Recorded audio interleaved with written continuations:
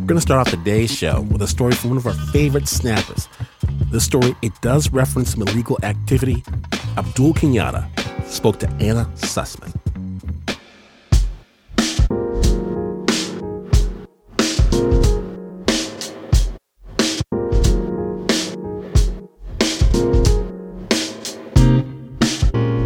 I was born in Harlem Hospital.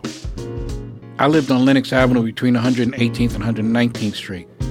Malcolm X would walk down the street on Lenox Avenue every day. So every day that he walked, I pretty much saw Malcolm walking down the street. And he would wait for the time of day, like when I would go down to the subway station to meet my father and walk my father back to the house from work, which was like 2 or 3 blocks away from the house, just to hook up with my dad. I would get there early, and I would listen to Malcolm speaking. And make you turn against those who want to help you and make others turn against you. Malcolm would be outside the subway station, and everyone would be standing up. And he would be standing, he didn't have a microphone. He stood on a ladder. And he stood there, and he spoke to the people. As the people were coming out of the subway station and going into the subway station, but at some point there was always a crowd of at least 100 people that were standing listening to what he was saying. All other people. Then he could teach this man a science called Tricknology, which is the science of tricks and lies. Malcolm had a lot to say, and he had a lot to say about the things that were going on in our community. And one of the things that was so obvious in our community was that our community was inundated with heroin. So he had to speak about heroin. And he told us about the trap that heroin was. And the trap is that they're bringing it into our community, but they're not spreading it around to their communities. You know, if it was in their communities, they'd understand that this was a dis-ease. But in our community, it's a crime. He said that heroin was a part of the tricknology of our oppressors to make us slaves. So that's a trap. Me and some friends, recognizing how dangerous things were in our community, recognized that it would be to our best advantage to come together and form a mutual protection association. We called ourselves a social club. The police called us a gang. We were the Seven Saints.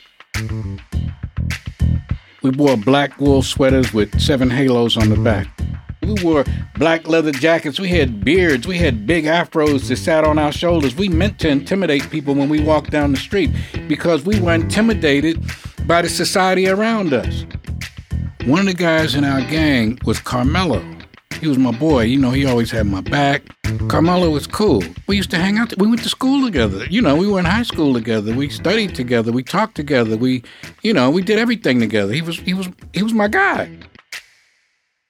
We went to a high school where there was 600 people in our graduating class.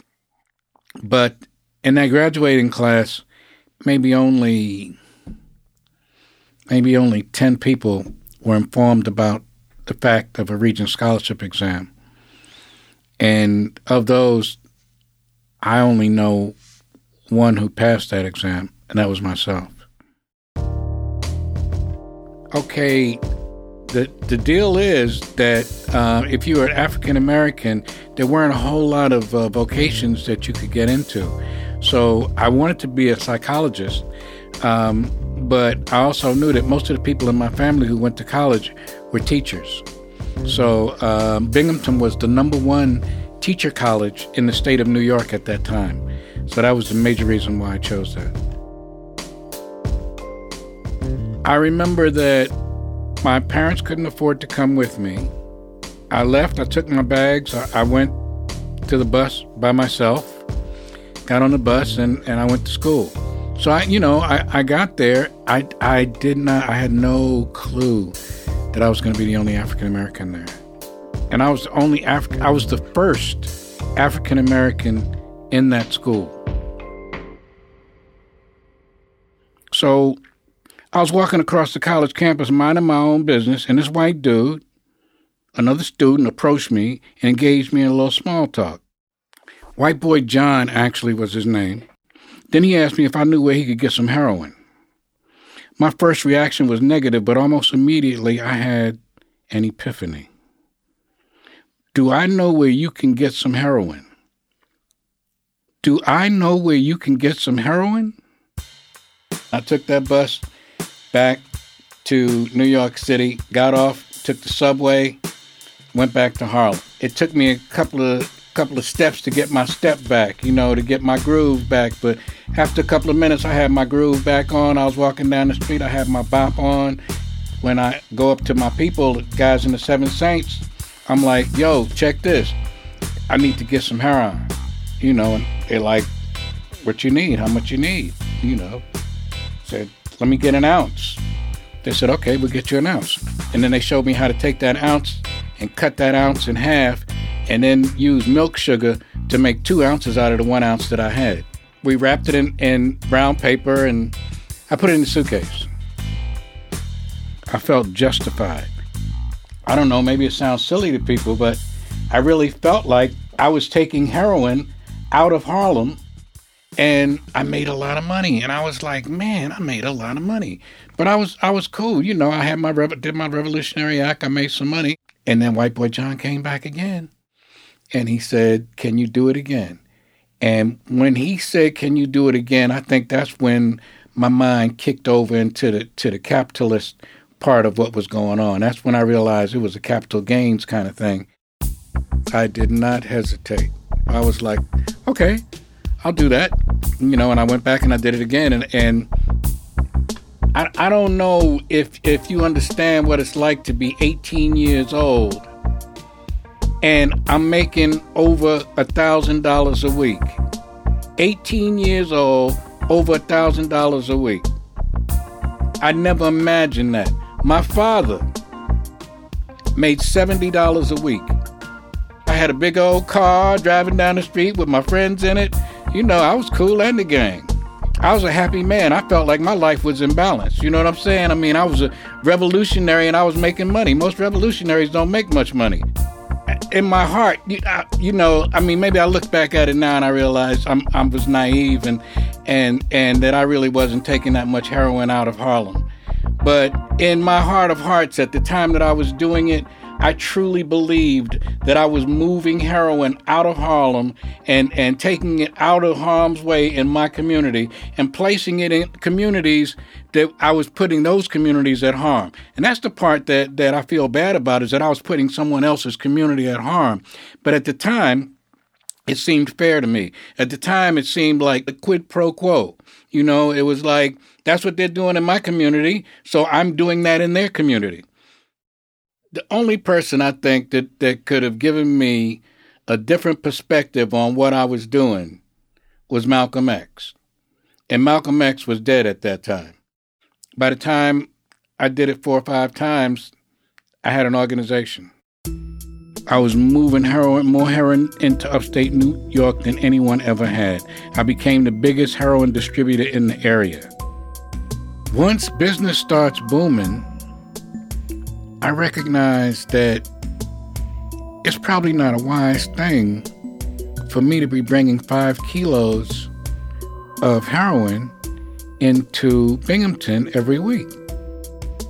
Whiteboy John, he's the guy who first approached me about getting into the business of selling and buying heroin. And I started providing him access to the heroin, and I became a distributor. Unfortunately, Whiteboy John decided that he no longer wanted to be a part of my organization. So the money that was being sent to me on a weekly or monthly basis no longer came to me. I was like, what's up? So I give a phone call and I'm like, yo, check this out. Like, I'm not getting no cash. And folks was like, yeah, man, the reason you're not getting no cash is because Whiteboy John ain't paying. I'm not a happy camper. And I say, okay, I need to straighten this out with Whiteboy John. He needs to understand that I'm still a man and I'm in charge of everything. And I say, to my partner who set up a meeting, I had a partner that I left in charge of things. His nickname was Ty. And Ty and I were really tight. I said, okay, Ty, he said, I got a meeting with Whiteboy John. I said, cool. And I get into my Oldsmobile 88 coupe, with the convertible top and stuff like that.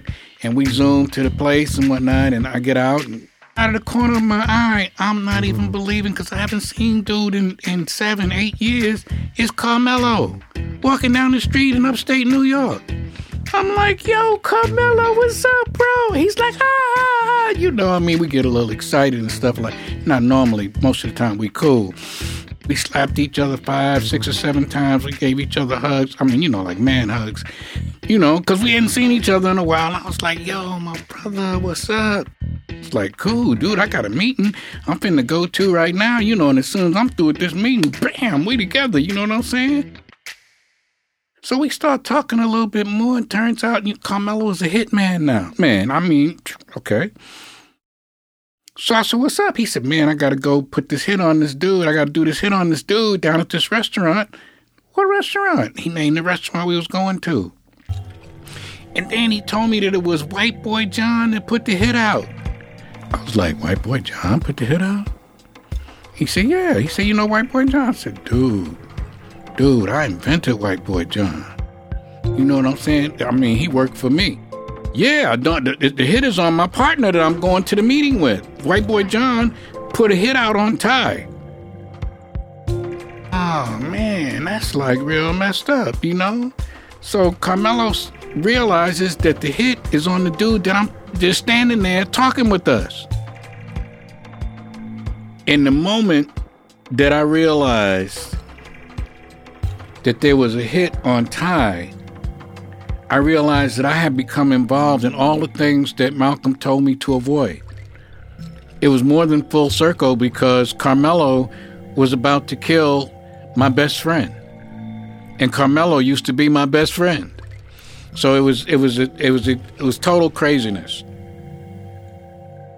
It's tricknology is what Malcolm called it. Without a doubt, it is a trap. We walked out of that parking lot. Dude, how much money you got? Man, I got the $3,000 from him, and how much money you got? I don't have no money, bro. Okay, we don't have any money. We technically don't have any place to live, and we don't know where we're going, and we don't know where any more money is going to be coming from. We have no idea of where money is going to come from ever again in our lives. But we knew for a fact that we were through in the drug business. We knew for a fact that we would not be selling any more heroin. And we never, any of us, ever had anything to do with heroin again in our lives.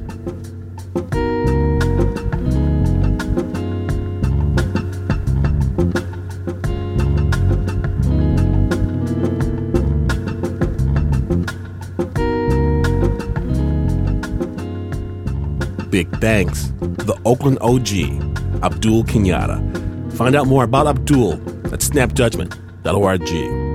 The original score is by Renzo Gorrio, and that piece was produced by Anna Sussman.